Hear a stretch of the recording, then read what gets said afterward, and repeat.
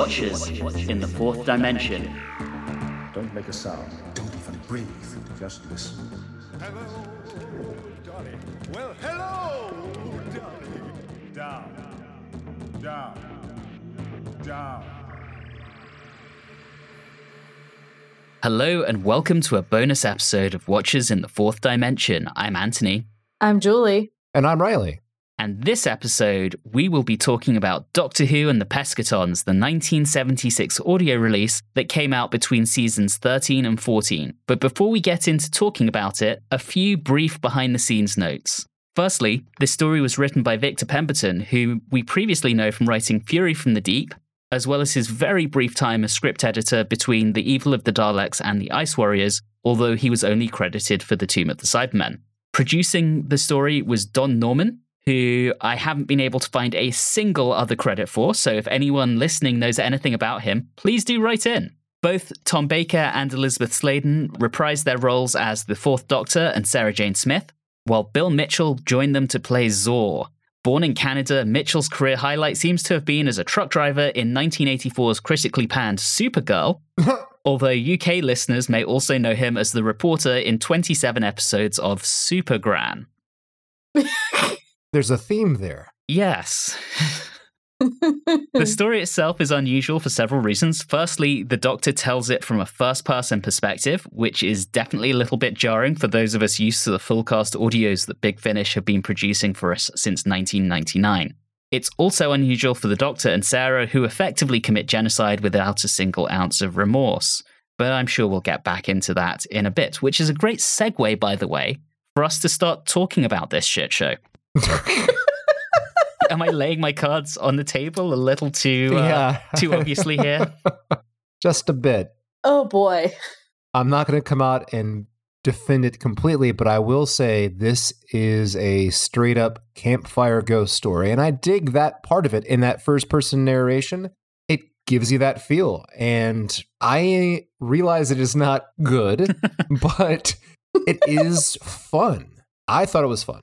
My problem was that it went from this narration to random decisions on where they were going to have it be a live rendition with Sarah Jane and then go back to this narration. There were a few instances where I was like, that's an interesting choice. Yeah, I would agree with you on that, Julie. I did notice that it seemed to take, I think, a fair amount of influence from various audio versions of The War of the Worlds through the years. It definitely had that kind of vibe to me at times. You can absolutely see that, especially the descriptions that he provides of the massacres that occur, just like War of the Worlds. And I would say it's both the Orson Welles version and Jeff Wayne's musical version, which I'm not entirely sure if it was out by this time. There was a musical version of War of the Worlds. Oh, Jeff Wayne's musical version of the War of the Worlds is fucking amazing. Wow. Okay. I've learned something today. It was great, although it hadn't yet come out. It came out in 1978, so it was still 2 years away. Huh. So maybe that took some inspiration from this. Doubtful. I was just going to mention, because Anthony, you and I have listened to a good amount of Big Finish, and Riley, you've caught on to a few of them, the soundscape isn't as good. Oh, yeah. Which is fair. I mean, this was made seemingly as a one-off in 1976, 23 years before Big Finish came along. So I get it. It's a product of its time, but it is jarring. Really jarring. It's not poor in that department. It's just not up to the excellent levels of Big Finish. And obviously, product of its time, a lot of synth-ish type things. And then the other problem that I had was just the amount of screaming. Yeah. That happened. I just want to touch on the synth, Julie. That really was what drew a comparison for me to Jeff Wayne's musical version of The War of the Worlds, because that is fairly synth heavy in a really kind of cool, proggy kind of way. And I was like, oh, are they trying to emulate that? No. And again, no, 2 years too early. Well, it feels like to me that the music in this kind of was on target for the music that was going on the show at the time. Yeah. And that makes it work to me. It really does feel like the show at the time, other, of course, than the weird narration. But, you know, if you're going to have anyone narrate something, Tom Baker is an excellent choice because he can narrate the hell out of anything. Well, the thing is that it's so nice, but the problem is I could go to sleep just listening to the voice. Mm-hmm. And that's another problem. It's a pro and a con. He has a great voice, but it's so soothing. Let's get into some of these story elements, because I feel like with a lot of it, Victor Pemberton specifically has taken us there before. Oh, yeah. I mean, when you just said that he was the writer from Fury from the Deep, bingo. I mean, it really does feel like he's just rehashing something similar to that. And for some reason, maybe it was all the people running around screaming all the time in terror. It reminded me of this really hilarious exploitation horror movie by Roger Corman from 1980 called Humanoids from the Deep. Don't know if you're familiar with it, but that was the description of the Pescatons seems to fit. I think it's safe to say that Victor Pemberton loves a bit of weed. Yes. Since that was a key plot point in both, and mysterious heartbeats and destroying or saving the day through sound. Yeah. I also found it interesting. There were some, I don't know if you call it narrative choices or just how they wanted to lay things out, but the number of times that they repeated words like down, down, down. Oh, Narrower, narrower. And I'm just like, wow, we're going to just repeat things 3 times? All right. I think that comes from, I noticed that as well. They did the down, down, down 2 times at least. Mm-hmm. That just feels, once again, storytelling technique that you would have from like a ghost story or a campfire story. And I think that's what they were trying to go for with that. I agree. And then if that's the case, take Elizabeth Sladen out of it entirely and just do it as a story. Yeah. I would have preferred that, I think. Yeah, I agree with that. Definitely. But, you know, I think it's clearly to add some emphasis. Yes. The one thing I did enjoy about this is the fact that we got to hear their voices as we're used to in the show. Oftentimes with Big Finish, we get older versions of them. They don't quite sound the same. Yeah. Or we get, in the one episode with Elizabeth Sladen's daughter, did the voice of Sarah Jane. So it's definitely nice to just hear them as they are. Absolutely. Agree completely. We're a little way off. When we get to Big Finish and we end up doing something from the 8th Doctor, if we ever do something early 8th Doctor, because Paul McGann started recording with them in 2001 and the TV movie was in 1996, he genuinely does sound exactly the same in those early ones. Versus now listening to Tom Baker, age like 85, he's going to sound differently to how he did when he was 40. Absolutely. All right, but actual plot. Yeah, Yes. let's get into it. Make it stop.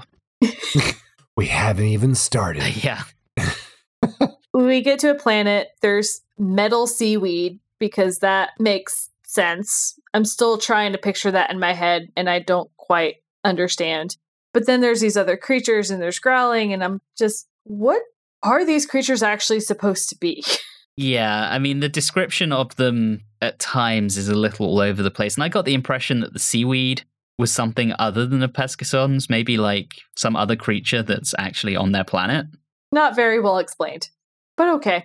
And maybe they were just a part of some sort of early evolutionary beginning for the Pescatons, I guess. I don't know. When I picture the Pescatons, I picture, and this is what happens when you are growing up in the 90s, I picture the Street Sharks. I don't know if you remember this old animated thing. I kind of imagine them looking like that. So it was kind of funny to imagine them running around the zoo, gobbling people up looking like that. You could also just picture left shark or right shark and go from there. That would have been more amusing. Yeah, that's good. You're welcome. And then they realize, please tell me if I'm incorrect, that they actually are on Earth because this is the beginning of an invasion.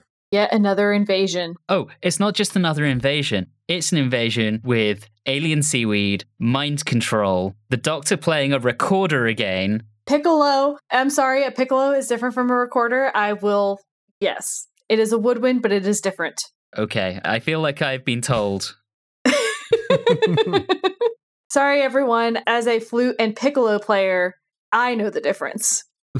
You're welcome. Isn't one just smaller than the other?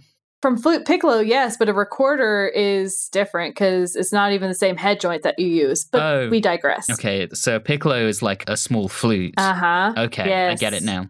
Yes. Anyway, we get a woodwind again, which I sat there and I was like, at any point, does Tom Baker's doctor ever play the piccolo? Because he said, I play it whenever I'm nervous. Well, I've never seen you play it. Okay. I think Victor Pemberton clearly wrote this with Patrick Troughton in mind, even though Patrick Troughton had not been the doctor for quite some time at this point. I could see that. I believe we may have skipped over Zor, if we're already talking about the piccolo. Okay, that was Anthony's fault. Yeah, I just got on a rant because this story annoys me. Yes. I did want to talk to a few moments that I did like. And when the doctor's going down into the water and swimming around, loses his... Wait, where's he going in the water? Down? Down. Down in the water? Down in the water. And he loses his torch. And as Riley was mentioning, the descriptions of all these dead bodies and skeletons and everything, I enjoyed that part, but that's the part that I enjoyed. The one part. The one part. I also found it rude that obviously this is a product of its time. And so currently in today's society, we don't hate on sharks as much as we used to. And we have our Shark Week and we're like, hey, stop being terrible to sharks. But they seem to be attacking sharks in this. Just FYI. And this is before Jaws even came out. Yeah. I'm neutral on sharks in general. Likewise. You can publish that. I will make that statement. I'll make that claim. My favorite part of it, as if we're talking about our one favorite part, despite all the screaming, I did enjoy the zoo chaos, the zoo attack. How it was described, It just sounded nice and horrific and terrible and absolutely impossible. I keep trying to imagine on any era of the show how that would have been filmed. And I don't think any era of the show could have really done it. Because it would have been just too horrific. And if they like dumb it down or not dumb it down, they clean it up and make it less gory, it would just look really silly. It looked like Hungry Hungry Hippos or something. There's a Big Finish story I truly love called The Holy Terror.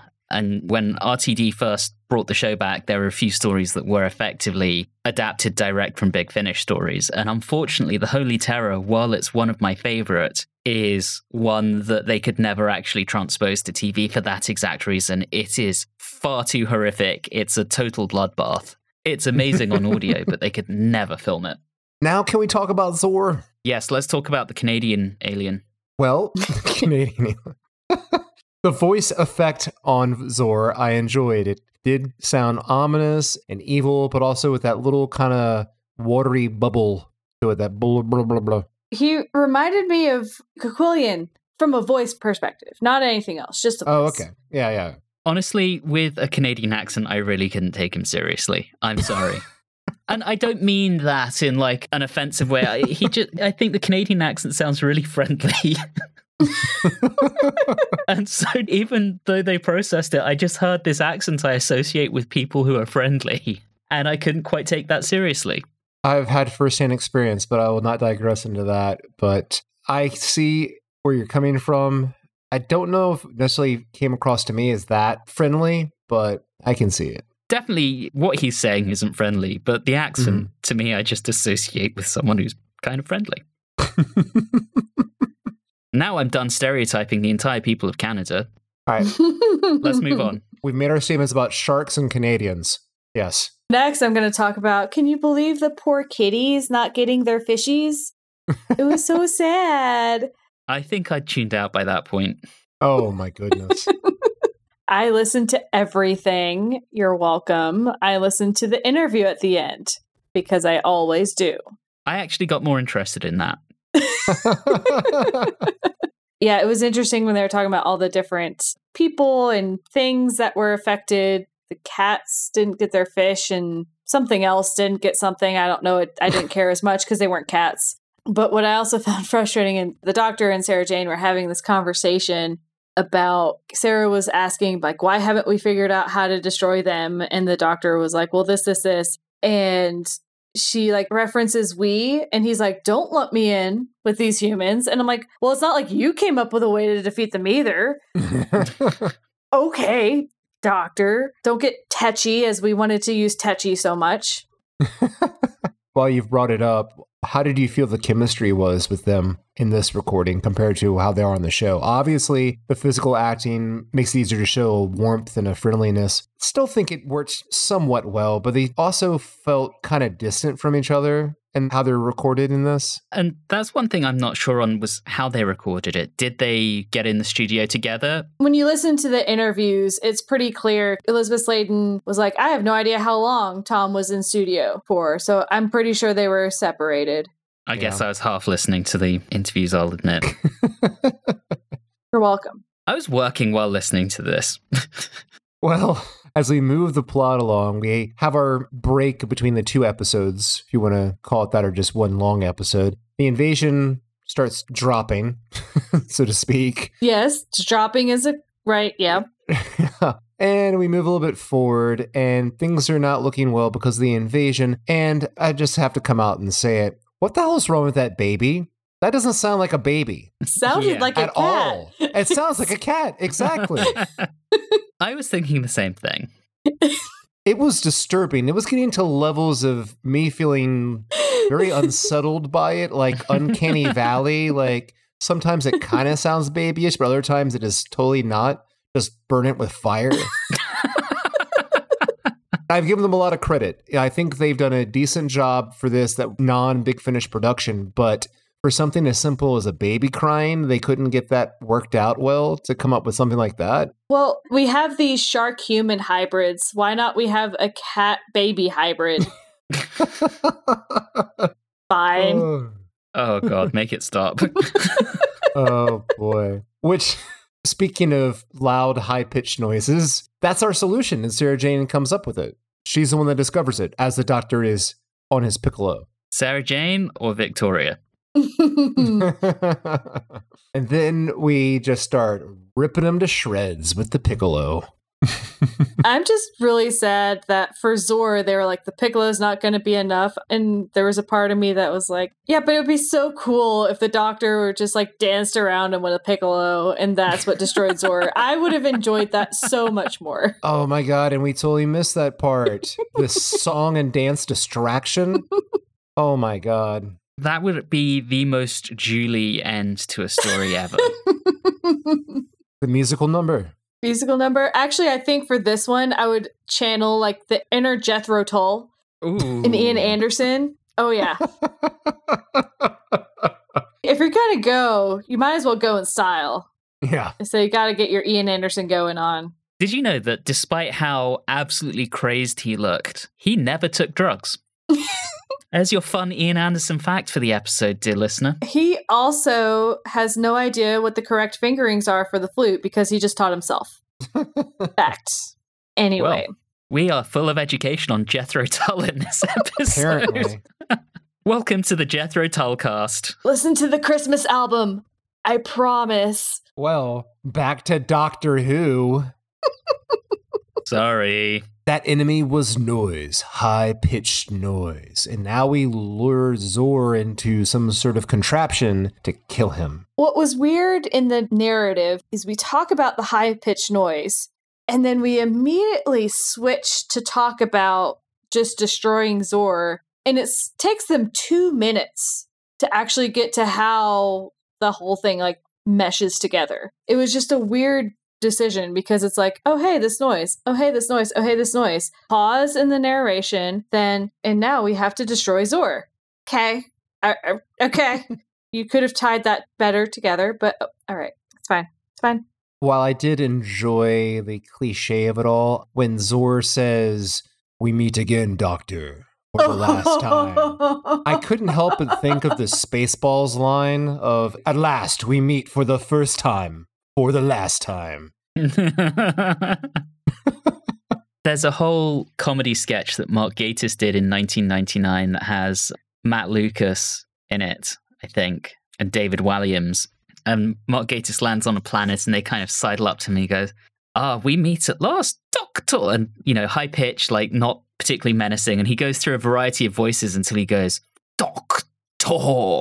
And Mark Gatiss kind of at that point shivers and he goes, yes, you fear me now, Doctor. And I was kind of expecting, we meet again, Doctor. Tor, but it wasn't played that way, and I was deeply disappointed. The other thing I find frustrating with this section, because I found a lot of things frustrating. So the Doctor had met Zor before, knew about this whole mind control thing. And yet, what does he do? He looks in his eyes. Doctor, you're smarter than this. Had to add at least another level of suspense instead of just, which I thought the suspense was enough to try to lure him in. You didn't need the extra element of, can you, get past the mind control? But, at least he didn't, at the end, once Zor was defeated, narrate and say, I said, Zor? Huh. Good God, y'all. What is he good for? Oh, God. You should be ashamed of yourself, sir. I had to do it. I couldn't resist. One lucky thing is that as I was listening to this, luckily, Rumble was outside, so he couldn't get concerned about the noise. That's good. We wouldn't want to have a concerned Rumble. No. Never. And somehow all that was left was the vertebra. Yeah. I am questioning how that works, but okay. I think you can just put it down to this not being particularly well thought out. Maybe based on an early draft of Fury from the Deep? I don't know. Yeah, that's highly possible. All right. We've talked about the plot. We've talked about the production. Let's rate this, because why not? And just for shits and giggles, I'll go first. There's an entire subset of fandom who seem to quite like this. And they tend to be older. And I truly believe, because in the 70s, there was not a lot of Doctor Who that you could experience outside of its original broadcast. You had the novels that you could read, and those early novels tend to be stories that are now quite well thought of. And you had this, which you could buy on vinyl or on cassette. And it actually had the voices of Tom Baker and Elizabeth Sladen, which was an experience you couldn't have otherwise for anything else. So I think there's some nostalgia around this. I, however, grew up in the 90s and 2000s. And I think I first experienced this in the 2000s, and having had things like Pyramids of Mars on VHS to enjoy time and time again, I kind of just thought, oh, well, this is a bit disappointing. And I have to say, in listening to it again, I find it even more so, because now I'm listening to it with a more critical eye than when I was a teenager, or critical ear, I should say. And I am realizing how much Victor Pemberton plagiarized himself, how there's precisely zero care for the characterization of Tom Baker's Doctor or for Sarah Jane Smith. And then there's this narrative style that's all over the place. So this one is just not for me. And I think I'm going to give it 3 lumps of metallic seaweed out of 10. Wow, for once, nostalgia didn't up the points. There are plenty of Doctor Who stories that I have a lot of nostalgia for, but this one wasn't one that I thought was particularly good at the time when I first heard it, and I still don't think it's particularly good. So, Julie, why don't you go next? All right. I'm pretty sure everyone can tell that I wasn't super thrilled about it. I think there were a couple of sections that had promise, and if they went full on campfire story, didn't change up this narrative, and didn't quite plagiarize itself, I think it would have been a lot better. But guess what? That's not what they did. I don't like the soundscapes as much as I do with the Big Finish. I did not like the screaming, although at times it was effective. And dear God, that baby. So I am also giving it 3 piccolos, but not recorders, out of 10. Heaven forbid you should say recorders. Riley, let's hear your thoughts. Well, I agree. This is not very good, not up to our current standards, but it is fun, and I did enjoy the ghost story kind of narration feel to it all. It is rehash. You're right about the characterization. That was off. We've talked about that more. But, it is rather fun. And it probably goes up 2 points automatically because of Tom Baker's narration. He's just really good at it. If I can't imagine the story being done by anybody else with the narration, it would have just been really bad. I was going to give it a 4, but since it is really, really short, I'll give it a 4.5. And that is 4.5 hybrid cat babies out of 10. Nice. Well, unusually for me, I didn't aggregate these and average them out. Candidly, I just don't care enough about this one to do that. So you can figure that out for yourselves. Yeah, they have a calculator. They can do it themselves. This one just existed, and I'm glad to be done with it, to be honest. Well, firstly, it's been a long time since we've really talked about Doctor Who, but it's been a long time since I've had this much anger towards anything Doctor Who. I mean, I wasn't angry at it. I was more disappointed. I always hated it when my mom said that to me. All right, guys, we're having a lot of fun here, as you can tell. We're having more fun bantering with each other than we did listening to this. That is true. That is true. With that, we're going to wrap this one up. It has been a blast to talk about Doctor Who. And just so anyone knows, while there have probably been a couple of episodes out, this is the first time we've got together to record about Doctor Who since Don passed. So this is a big milestone for us. And this has been a lot of fun. I think I can speak for all three of us when I say we've missed this. Agreed. Mm-hmm. Yes. So we'll be back with more Doctor Who. I think the next episode we do will... haven't quite figured out the timing yet. It will either be the season 13 retrospective or it will be the season 14 opener. But do tune in, listen to us talk about those. We'd love to have you with us again. And in the meantime, as always, thank you so much for listening and have a good one.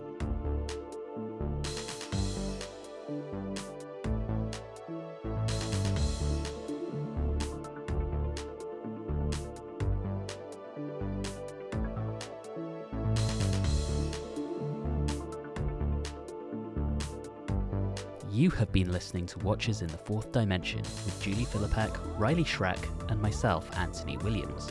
This bonus episode, The Canadian Alien, was recorded on Thursday the 29th of June 2023. If this is your first time listening in, all of our previous episodes are available through your favourite podcasting app. You can interact with us on Facebook, Instagram, and Twitter at @Watchers4D, and you can also email us at watchers4d@gmail.com. If you're enjoying the show, please do subscribe and leave us a review or rating on your favourite podcasting app. All of those things really do help the show. And always remember, patience is a virtue. The average score for this ended up being 3.5.